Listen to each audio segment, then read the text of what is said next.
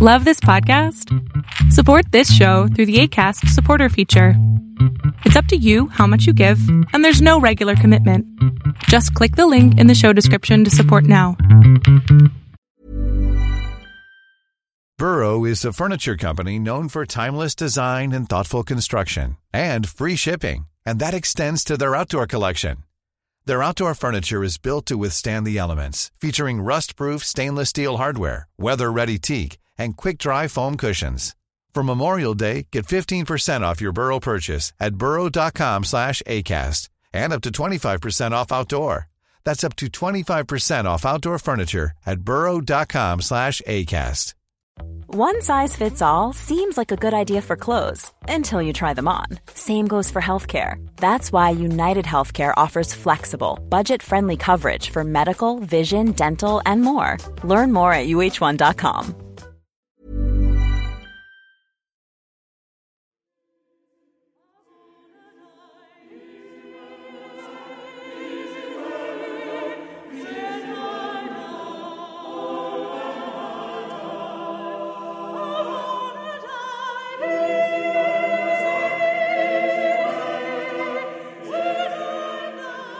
Welcome to Tales to Terrify, part of the District of Wonders network.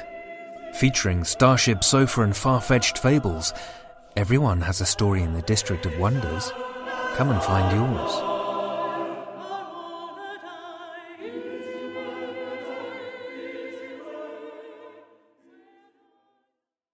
Good evening, children of the night.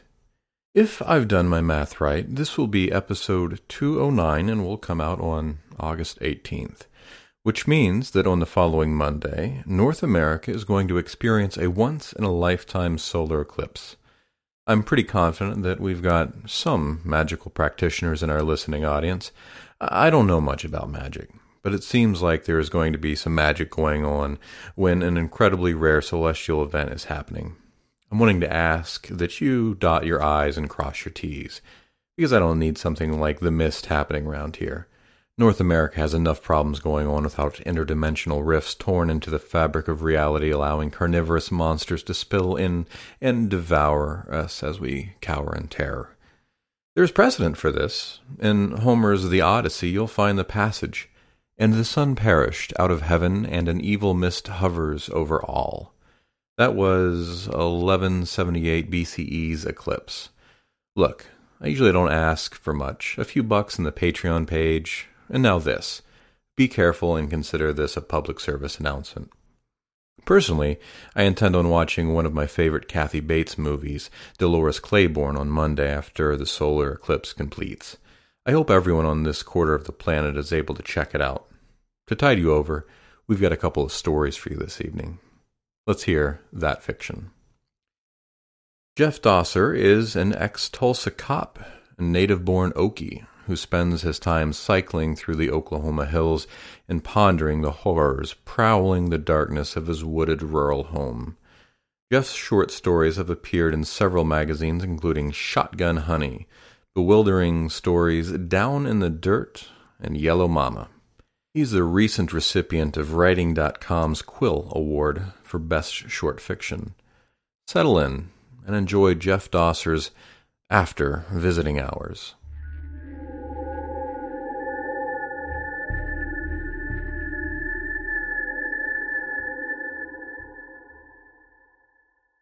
When your eyes reveal a truth, is it madness if no one else can see? At what point does a man acknowledge his senses have taken leave of reality and are communicating things which cannot be? These questions have plagued me since I first encountered the thing that torments me, the abomination perched at the end of my hospital bed each night. It has been 5 days since my nightmare began. Yet it seems only last night I was awoken by the piteous cries and woeful mourns from behind the curtain on the far side of the room. My financial means did not allow for a private room.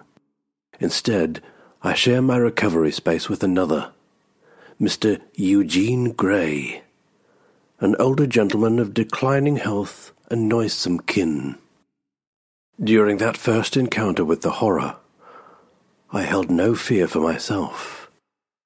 Only a mild aggravation had been woken at 3 a.m. by Mr. Gray's outbursts. I attempted to wake him by calling his name, but received no reply. Instead, my attempt was met with a chitinous clamour and the shadowy vision of some thing clambering up the curtain and disappearing beneath the ceiling tiles. The sight was shocking beyond compare, and I immediately rang for the nurse.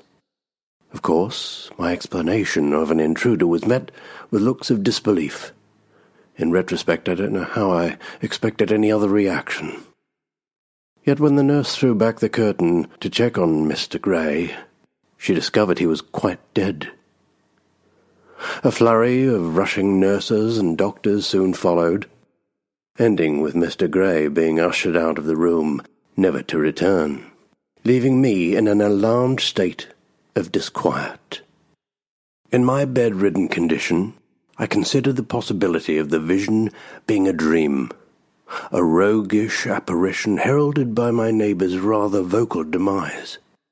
My roaming eyes, however, soon caught sight of the panel above Mr. Gray's bed. It lay askew to the others, a minor imperfection in an otherwise pristine checkerboard of white. Then suddenly, the board slid into place, sending a fine shower of dust drifting to the floor. The next morning had me writing the experience off to painkillers and bad dreams. Then the hospital's newest patient, Joseph Miller, arrived. He shared the same unfortunate spinal injury and associated waist-down paralysis as I. Unlike me, Miller had many callers, his wife and 3 daughters, along with a hodgepodge of well-wishing friends.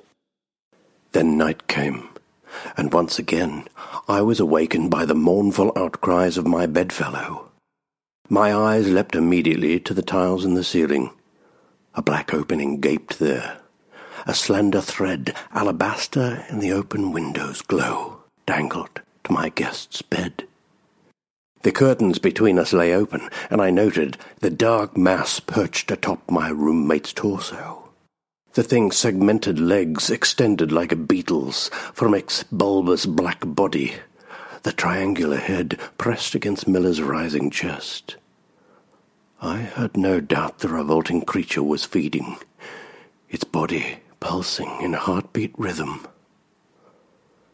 My throat dry with fear, I coughed out an alarm, poked repeatedly at the nurse's call button. Then the thing turned, its legs articulating like slow-moving fingers of a severed hand, and mounted the bed rail before ascending the string. As the nurse burst in and flicked on the lights, the filth peered from beneath the tile, its eyes gleaming in sudden illumination, reflecting the light in a prismatic spray of colour. "It's there!" I screamed, jabbing a finger at the gaping ceiling. The creature was as clearly visible as the nose on my face. Yet the nurse did nothing. She paused for only a moment to follow the direction of my extended arm. Then she was beside Miller, calling code blue over the hospital PA. For the second time in as many days, a roommate of mine had died. I've seen now the nature of their killer, but no nurse, no doctor will heed my claims. I can see the pity in their eyes when I tell my tale, but they do no more than pat me on the arm and tell me it will be okay. Perhaps it's a fear of my declining mental health. Maybe they consider me an agent of ill fortune. For whatever reason, the last 2 nights have found me alone in this room. Of course, I could not sleep. During the night, I hear the things scrambling in the ceiling, saw the panel crack open and the silken thread drop from the hole. The creature lurks at the end of my bed now, waiting for sleep to overtake me. Even as I write, it waits, knowing full well there is nothing I can do to stop it. No one who will believe my ravings, if ravings they are. The only test is to sleep. If I awake in the morning, then I am most certainly mad. If I do not wake, then the world is mad, and God save us all.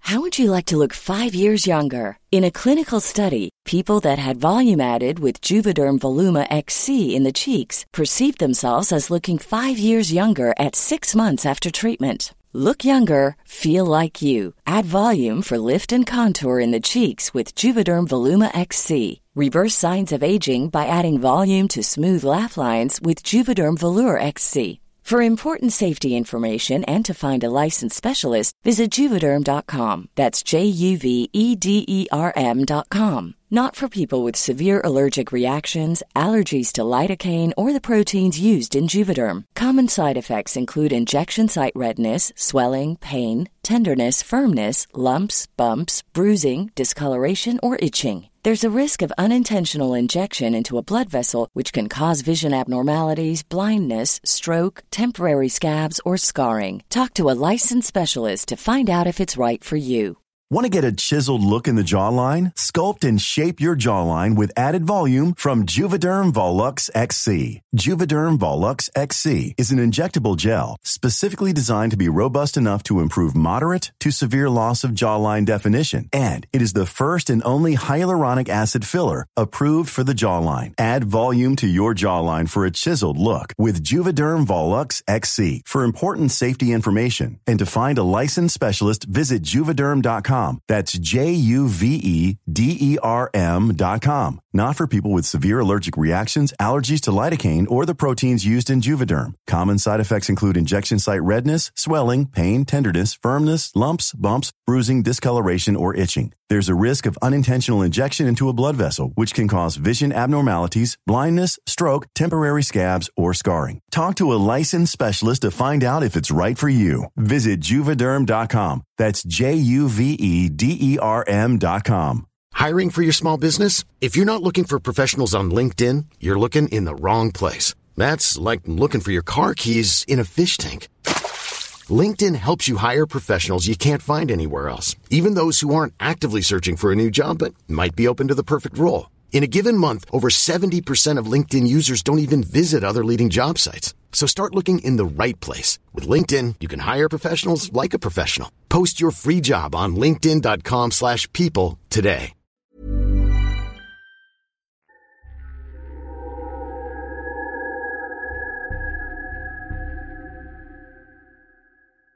That was Jeff Dosser's After Visiting Hours, as read by Ron John. Ron John has written and published children's books, scripts, and screenplays for animation and live action, musical lyrics, and libretti. He's a student of strange phenomena and parapsychology, horror, and children's literature. You can see Ron John's videos and hear more of his work on the Spectre Collector blog. That's at thespectrecollector.blogspot.com.au. You can download his albums on the Spectre Collector Bandcamp site, thespectrecollector.bandcamp.com, and check out Ron John's hymns to the cannibal blood cult, the Fungus Sanguinarius, at the Fruits of Madness blog, which is at thefruitsofmadness.blogspot.com.au, and links to all of that will be in the show notes. Thank you, Ron. Our second story of the night comes to us from Evan Dicken. By day, Evan Dicken studies old Japanese maps and crunches data for all manner of fascinating medical experiments at The Ohio State University. By night, he does neither of these things. His horror fiction has appeared in publications such as Shock Totem, Pseudopod, and Dark Fuse magazine, and he has stories forthcoming from publishers such as Chaosium and Apex magazine. Feel free to visit him at www.evandicken.com, where he wastes both his time and yours. Evan, I'll have to remember to let you know the next time I'm in town. There are a couple restaurants on Neal Avenue that I wouldn't mind giving a go with some company. Children of the night, listen with me to Evan Dicken's Of the Fittest.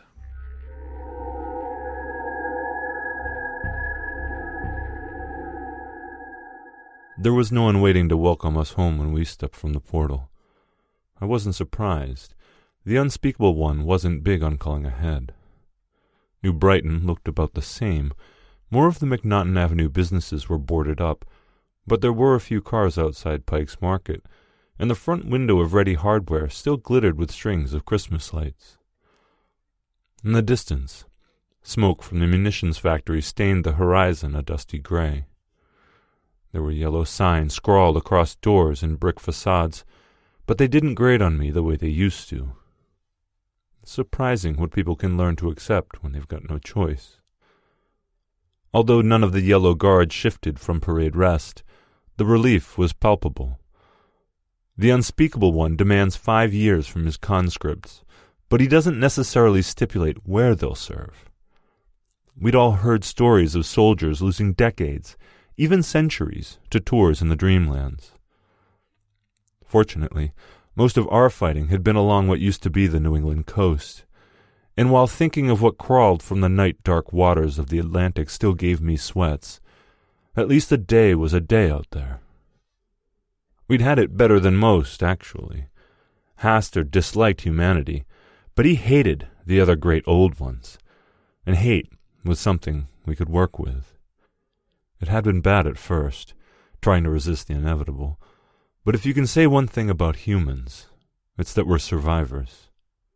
Somehow, we'd found a toehold amidst the alien geography of the old one's enmity.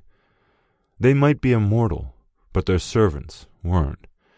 Deep ones, doles, star spawn, even shoggoths died once you sunk enough ordnance into them. Once we'd proven humanity was more useful alive than dead, the rest was just details.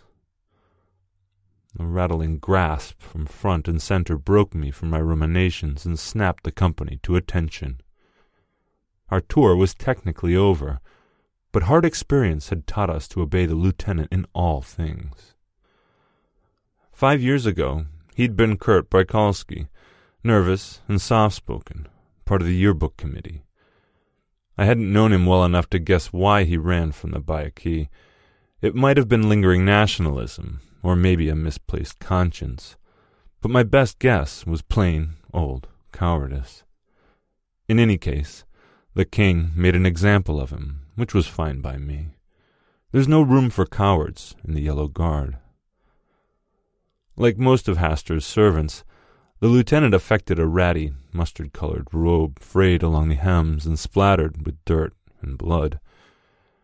What little flesh was visible looked like it had been skinned and left to dry over the winter, all but the eyes, which rolled in their sockets, horrified and pleading. Sergeant Long. The lieutenant spoke in an agonized scream, as if each word were a razor drawn across his flesh. I made the mistake of meeting his gaze. His eyes went wide in wordless entreaty, begging for release even as a smile stretched his cracked and bleeding lips. We release you from service. I don't know what I expected. Fireworks, euphoria, even a sense of relief. But there was none of that. If anything, I felt more on edge. I turned back to the company, seeing my apprehension reflected by the few score of us who'd survived the tour of duty. Well, you... My voice broke like a teenager's. I cleared my throat and continued in a hoarse rasp. You heard the lieutenant. For over a minute no one moved. Finally, Jeffries, a corporal from 2nd Squad, took off running. She headed away from town, to the woods, stripping off her uniform as she went. I caught a flash of her naked back, fish belly white against the forest shadows. Then she was gone. Soldiers began drifting off in ones and twos, following Jeffries into the trees. Soon, uniforms littered the clearing like cast-off snakeskins. The forest pulled at my gaze, Leaves hissed in the warm summer breeze, whispers rising like an ocean tide to swamp the furious buzz of my thoughts. It was mid-afternoon, but somehow I could see the stars. The others waited for me beneath the spreading boughs, free to run, to etch sacred signs into our flesh as we writhed together in howling ecstasy. We'd given Hastur our service, when all he really wanted was our love. I took a step towards the woods, fumbling at the buttons of my shirt, but a hand settled on my shoulder, twisted, arthritic fingers clutched at my epaulets, holding me back. Not yet. The lieutenant made wet choking noises. He nodded towards New Brighton, but his eyes screamed at me to run. Realization parted the sea of madness that flooded my thoughts. I had a wife, a baby. What the hell had I almost done? I clasped my hands to stop them from shaking. Alone, I made my way down McNaughton, past hollow buildings and empty storefronts, resplendent echoes of Rust Belt finery. A woman stepped out into the street. I smiled. She went back inside. The madness was finally over. I'd come home. Shelley was cooking when I crept into the kitchen, knife in hand. I'd thought about knocking, but pounding on the door to my own house didn't seem right. My wife had set out a feast, spray cheese with little butter crackers, deviled eggs, pickles, salami, and a few cloudy glass bottles of the local corn whiskey. "Hey, Punch," I said, soft as I could. It was my pet name for her, a reference to our senior prom, where she'd gotten drunk on spiked cranberry cocktail and picked a fight with Pamela Jeffries over who would give the graduation speech. She turned, slow and jerky like the second hand of a clock. "I brought you something." I raised the knife, turning it to let the light play off the jewels set into the handle and crossbar. I'd snatched it from a ziggurat we'd stormed just south of Innsmouth. It had been rough, seeing what the Deep Ones had done to those women. It made me grateful Hastur spent all his time in Carcosa. "Am I dreaming?" she asked. I shook my head.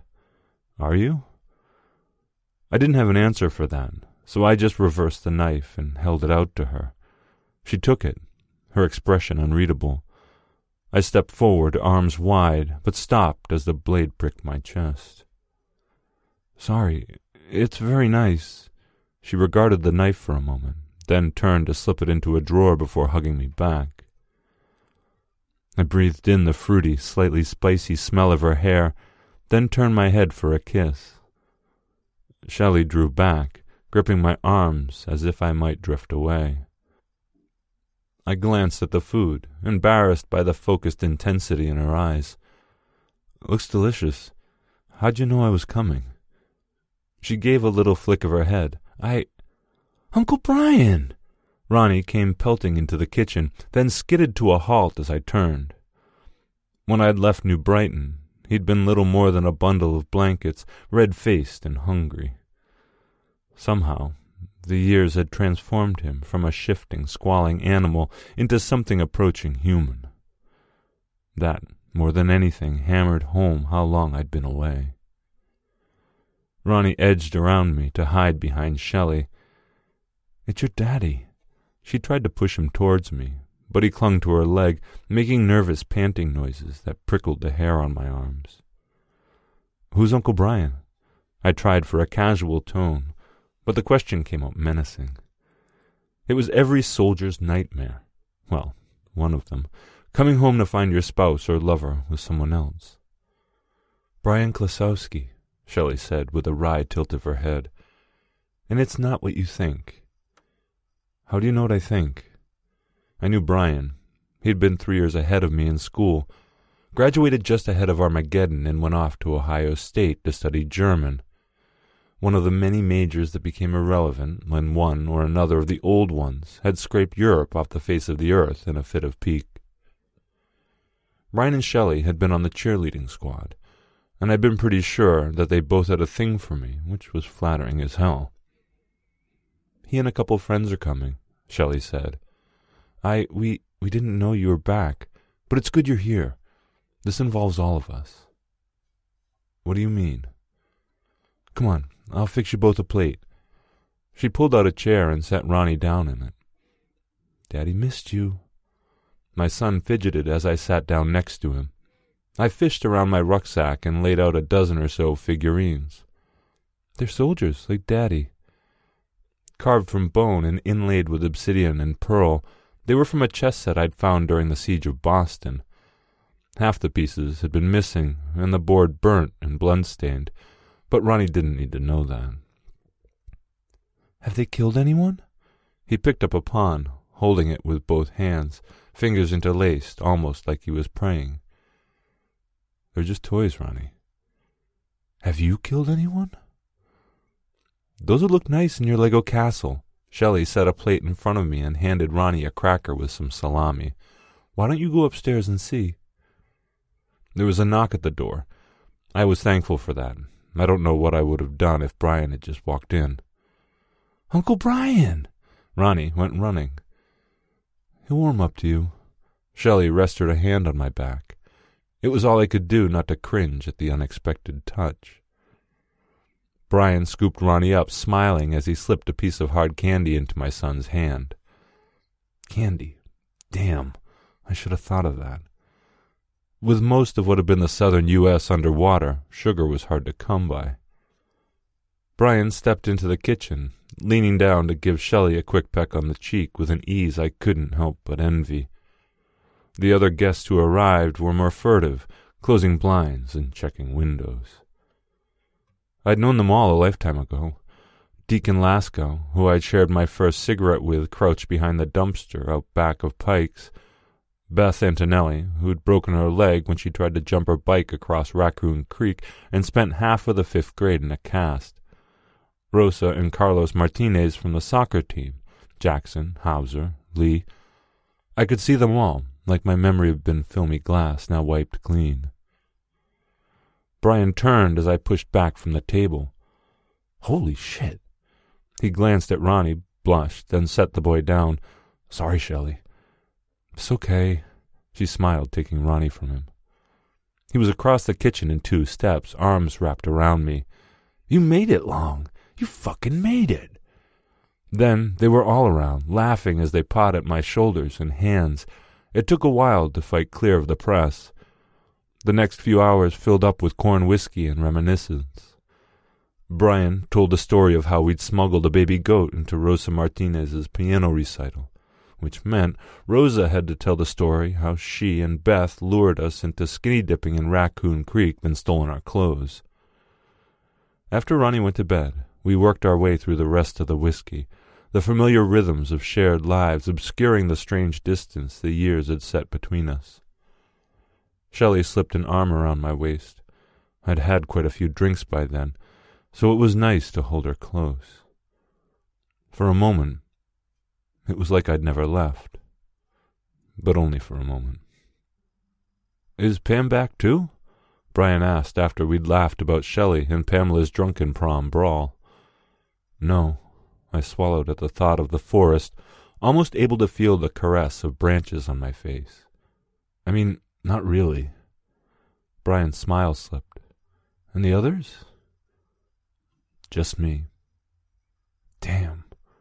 What about Braikalski?" It took me a second to realize he was talking about the lieutenant. "He's here. Why?" I looked around the table at the expressions gone guarded and wary. "Can we trust you?" Beth Antonelli leaned across the table. Her cheeks had that flushed look she got when she was more than a little drunk. "Come on, it's Long." Brian slapped me on the shoulder.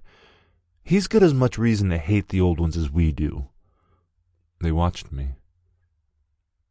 "I hate them." And at that moment, I did. It might have been the raw anger in my voice. It might have been that they wanted so badly to believe, or it might have been the 3 bottles of hard liquor, but my pronouncement seemed to cut the tension in the air. "We were going to hit the factory," Shelley said, her voice barely above a whisper. "But Braikalski's better. He's an emissary, you see. Brian spread his hands, growing expansive in drunkenness. "The king in yellow, writ small. The unspeakable one can't come to our world yet. It still works through avatars." "Whatever you're planning, it won't work," I said. "You haven't seen—" "But it already has," Brian said. "The Toledo militia grabbed an emissary 3 months ago. They were able to banish the thing. Don't say its name," I said, fear cutting through the warm buzz of the whiskey.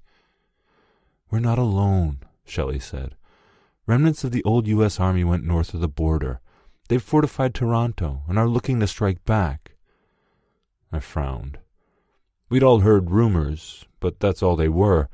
If there'd been any resistance left, the king would have turned out the Yellow Guard to grind them to dust. "It's true." Brian refilled my glass. "I've been talking to them. They can get us out, but we need to prove we can be trusted." "You'll be killed, or worse." The room was too hot. I pulled at my collar, the liquor making my head swim. "We're already being killed," Shelley said. "Death by inches," Brian added.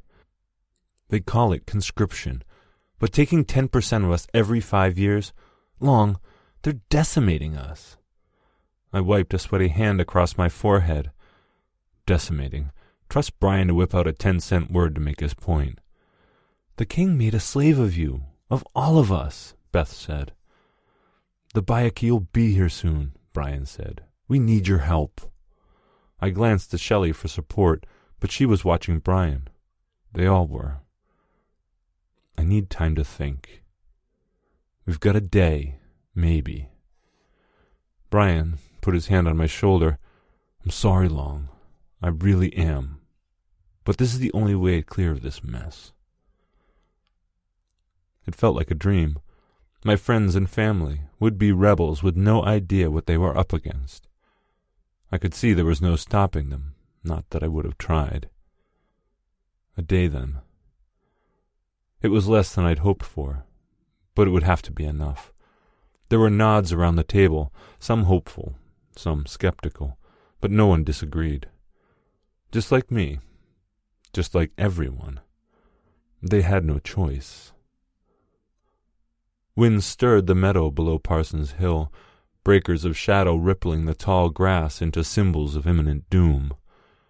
I helped Shelley spread a ratty checkered blanket by the crabapple tree where we'd shared our first kiss. Remembering the night made me smile, the smell of her hair, not quite knowing where to put my hands. Necking beneath the tree had been something of a rite of passage for New Brighton teens. In its scrubby bark was etched with a tapestry of awkward declarations of love.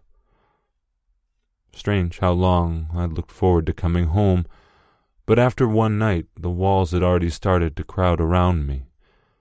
I'd tried to go for a walk, but the forest kept whispering. Thankfully, the apple tree was quiet. I set the picnic basket down to search the tangle of scars for where I'd carved an equation of Shelley and my names. Something had left long claw marks on the trunk, abrading scores of lopsided hearts and ragged forevers, ours included. I unfolded my penknife, intending to rectify the loss, but a soft moan from Ronnie stopped me. He watched the tiny blade, lips twisted into an expression partway between a sneer and a snarl. "Give it here." Ronnie's reedy voice belied the intensity of the command. "Put that away." Shelley stepped between us, then knelt to press her hands to Ronnie's cheeks. "Look at me. Look at me." He gave a little whine, but Shelley held his face, forcing him to meet her eyes. "It's okay, honey. Go play while Daddy and I get lunch ready." "But the Splinter Man." "Go play." She gave Ronnie a little push. He ran a few steps before glancing back, watching until I folded the knife and slipped it into my pocket. This seemed to break whatever spell held Ronnie, and he took off down the hill with a burst of sing-song nonsense. "What was that?" I asked. Shelley ran a hand through her hair. "He has dreams. Some man tells him to do things. Mostly it's okay, but but I had to lock the knife drawer in the kitchen and put all the scissors up. Sorry, I forgot to tell you, but it's fine. I reached for her hand. 5 years is a lot to unpack. Her fingers were cold and stiff in mine, but she gave a little smile. Down in the field, Ronnie tromped through the grass, scattering flights of crickets and mayflies. Their tiny, terrified screams reminded me of the calls of the hunting horrors, and for a moment it was all I could do not to scuttle into the gnarled shadow of the apple tree. Shelley gave a low hiss. I realized I'd been crushing her hand and let go. Sorry, it's okay. She massaged the blood back into her fingers. 5 years is a lot to unpack. There was chicken salad in the basket, along with a thermos of fresh sweet tea, oatmeal cookies, and fried bologna sandwiches in little plastic baggies. We laid it all out, then laid ourselves out, sipping tea while the afternoon sun seeped into our bones. I haven't been here for years. Shelley brushed an errant leaf from the blanket. I hope not. I glanced at the tree. I'd hate to have to thrash any of the other boys for getting fresh with my wife. I've only had time for one boy, Shelley snorted, a bit of the girl I remembered peeking through, and he says he's getting too old for kisses. More for me, then. It was a lame line, but when I leaned over, she didn't pull away. The kiss was just like the first time, tentative and awkward, but I still get that little tingle down my neck at the smell of her hair, and I still had no idea where to put my hands. I used to think about this all the time, I said when we came up for air. What? How it would be when I got back. Is it all you hoped? Her question came rimmed with wary caution. Don't know, I said, just before the silence became uncomfortable. It still doesn't feel quite real. She slipped an arm around my shoulder. Well, it is. You're back, and overhead, a flight of Bayaki broke through the clouds. Ungangly outside the void of space, they tumbled through the air in a riot of membranous wings. We watched as they circled the hill, gargling and hooting to one another in playful tones.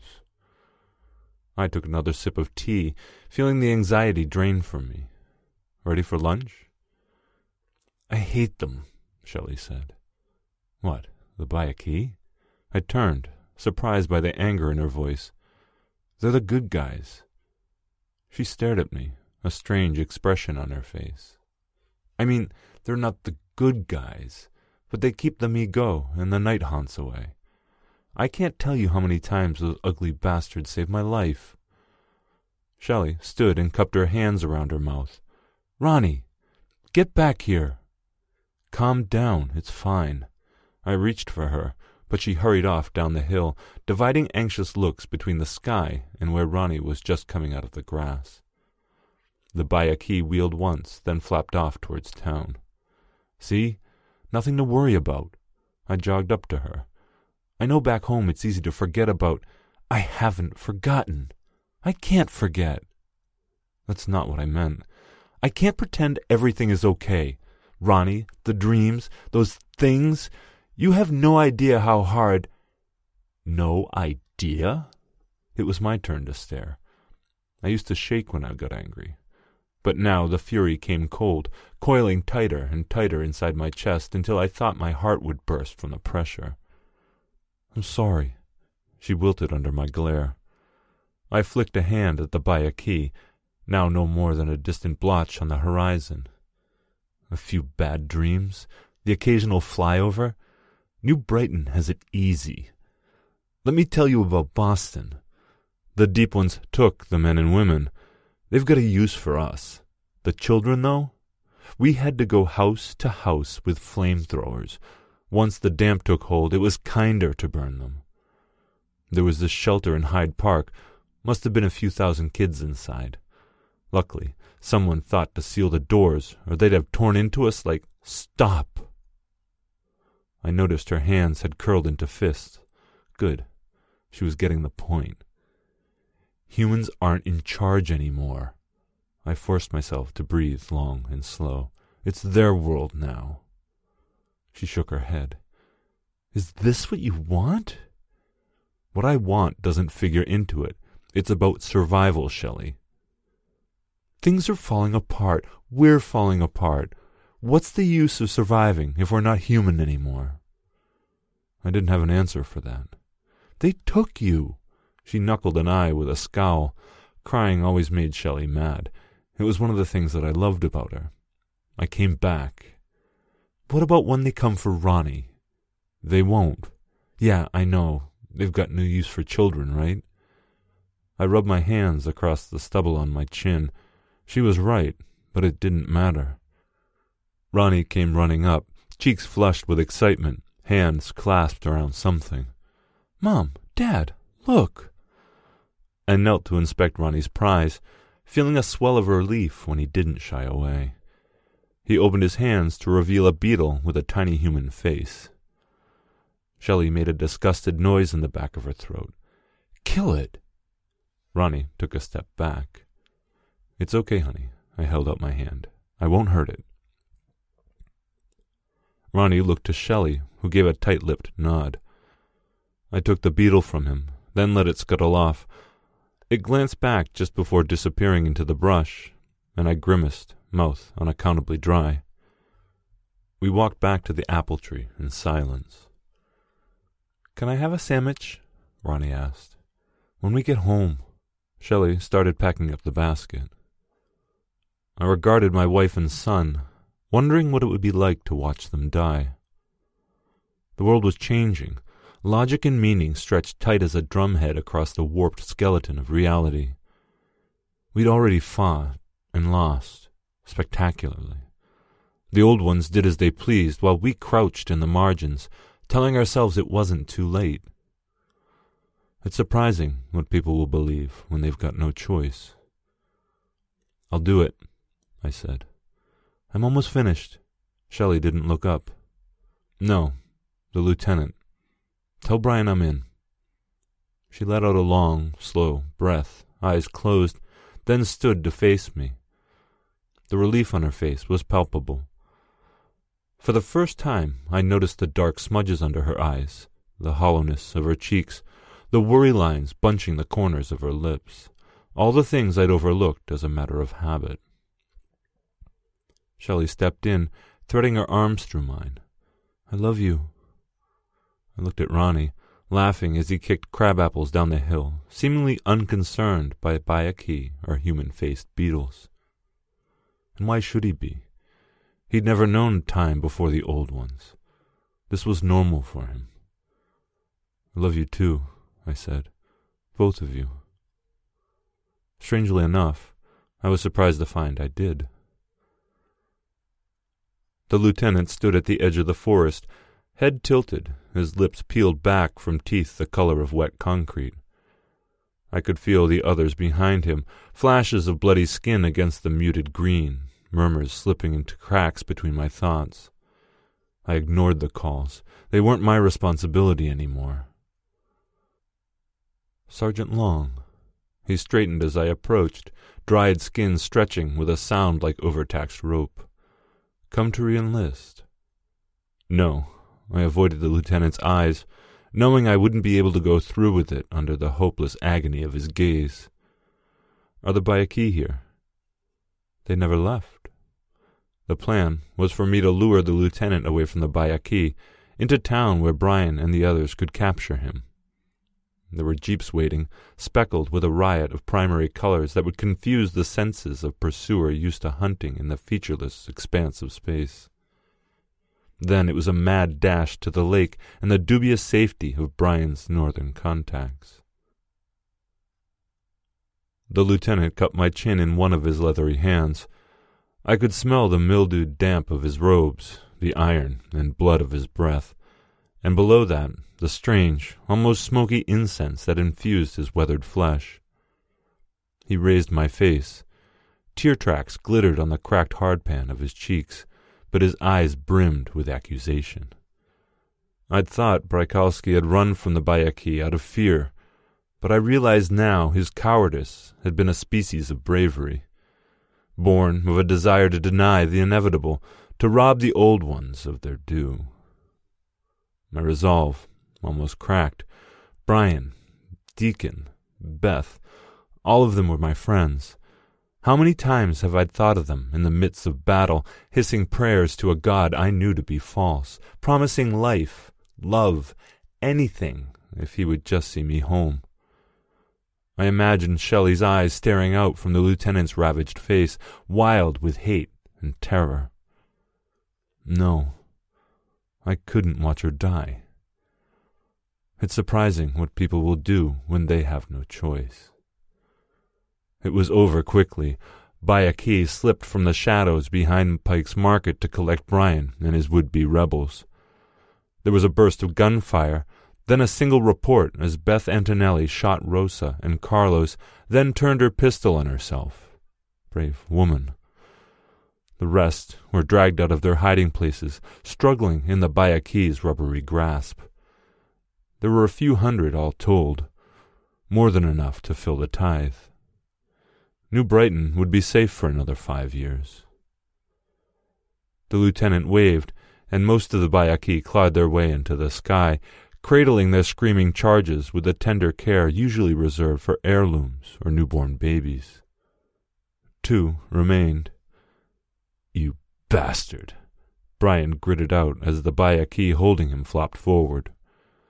Up close, I couldn't focus on the creature, my eyes watering as if I were looking at the sun. I met Brian's hateful gaze, surprised that I felt nothing. "Did you plan it from the beginning?" he asked. No. It wasn't a lie. I hadn't planned anything. There was just no other way. He sagged in the creature's coils. I could have kept talking, could have rationalized my actions by explaining that there was no northern resistance, but that wouldn't have helped either of us. I could see in his eyes that he'd always known. There was no future, no hope, nothing outside the malign indifference of the great old ones. Not for us, at least. Our only choice was to forget the past, to become what we needed to be to survive. My son was proof of that. "You promised." I turned to the lieutenant as the Bayaki holding Brian took flight. "All yours." He smiled at Shelley, even though his eyes were squeezed shut, then did a crisp about-face and made his way back up McNaughton Avenue. The Bayaki set her down almost gingerly before skittering after the lieutenant, leaving us alone in the deserted parking lot. Shelley slapped my hand away and spit in my face when I knelt. Her fingernails left ragged marks on my cheeks as she pushed me away. She took a few steps, then turned back and tried to say something. All that came out was a garbled shout. "I did it for you and Ronnie," I said, knowing it would fester. I hadn't seen Shelley this furious since prom. She took a step towards me, hands balled into fists. Then, with a disgusted groan, she turned and ran back down the alley. I didn't follow. There was no point. She would come back. There was nowhere to run. In time, we might even be a family again. It's surprising what people can learn to accept, even love, when they've got no choice. In the distance, the low hiss of wind through the leaves mingled with the shrieks of the rebels and ecstatic howls of my former comrades. For once, their calls were not for me. I'd had enough war, enough madness, but even if I wanted to return, they wouldn't have accepted me.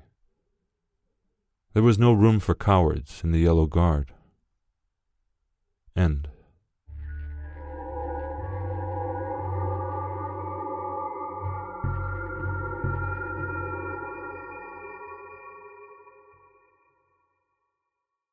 That was Evan Dicken's Of the Fittest, as read by our own Seth Williams. Seth Williams is, of course, a human with a normal human job, and being totally human, of course, has a spouse and pets. When not doing completely normal human things, she, he, human gender pronouns are so confusing, can be heard as a regular narrator for far-fetched fables. Z can also be found as both a narrator and associate editor at Tales to Terrify. All communications can be directed to www.theboojum.org. Link will be in the show notes. Thank you, Seth. That will be our show for the evening, children of the night. Visit our Patreon page in the links below, and don't forget to like us on Apple Podcasts. Our show is produced by our editor Scott Silk and associate editors Seth Williams and Drew Sebastini. Website designed by Josh Lightsey and theme music by Diane Severson. Join us again next week for another episode of Tales to Terrify. This presentation has been brought to you by the District of Wonders Network, dedicated to podcasting the finest genre fiction. You can learn more about the District of Wonders and their many literary productions at their website, www.districtofwonders.com. Thank you for listening.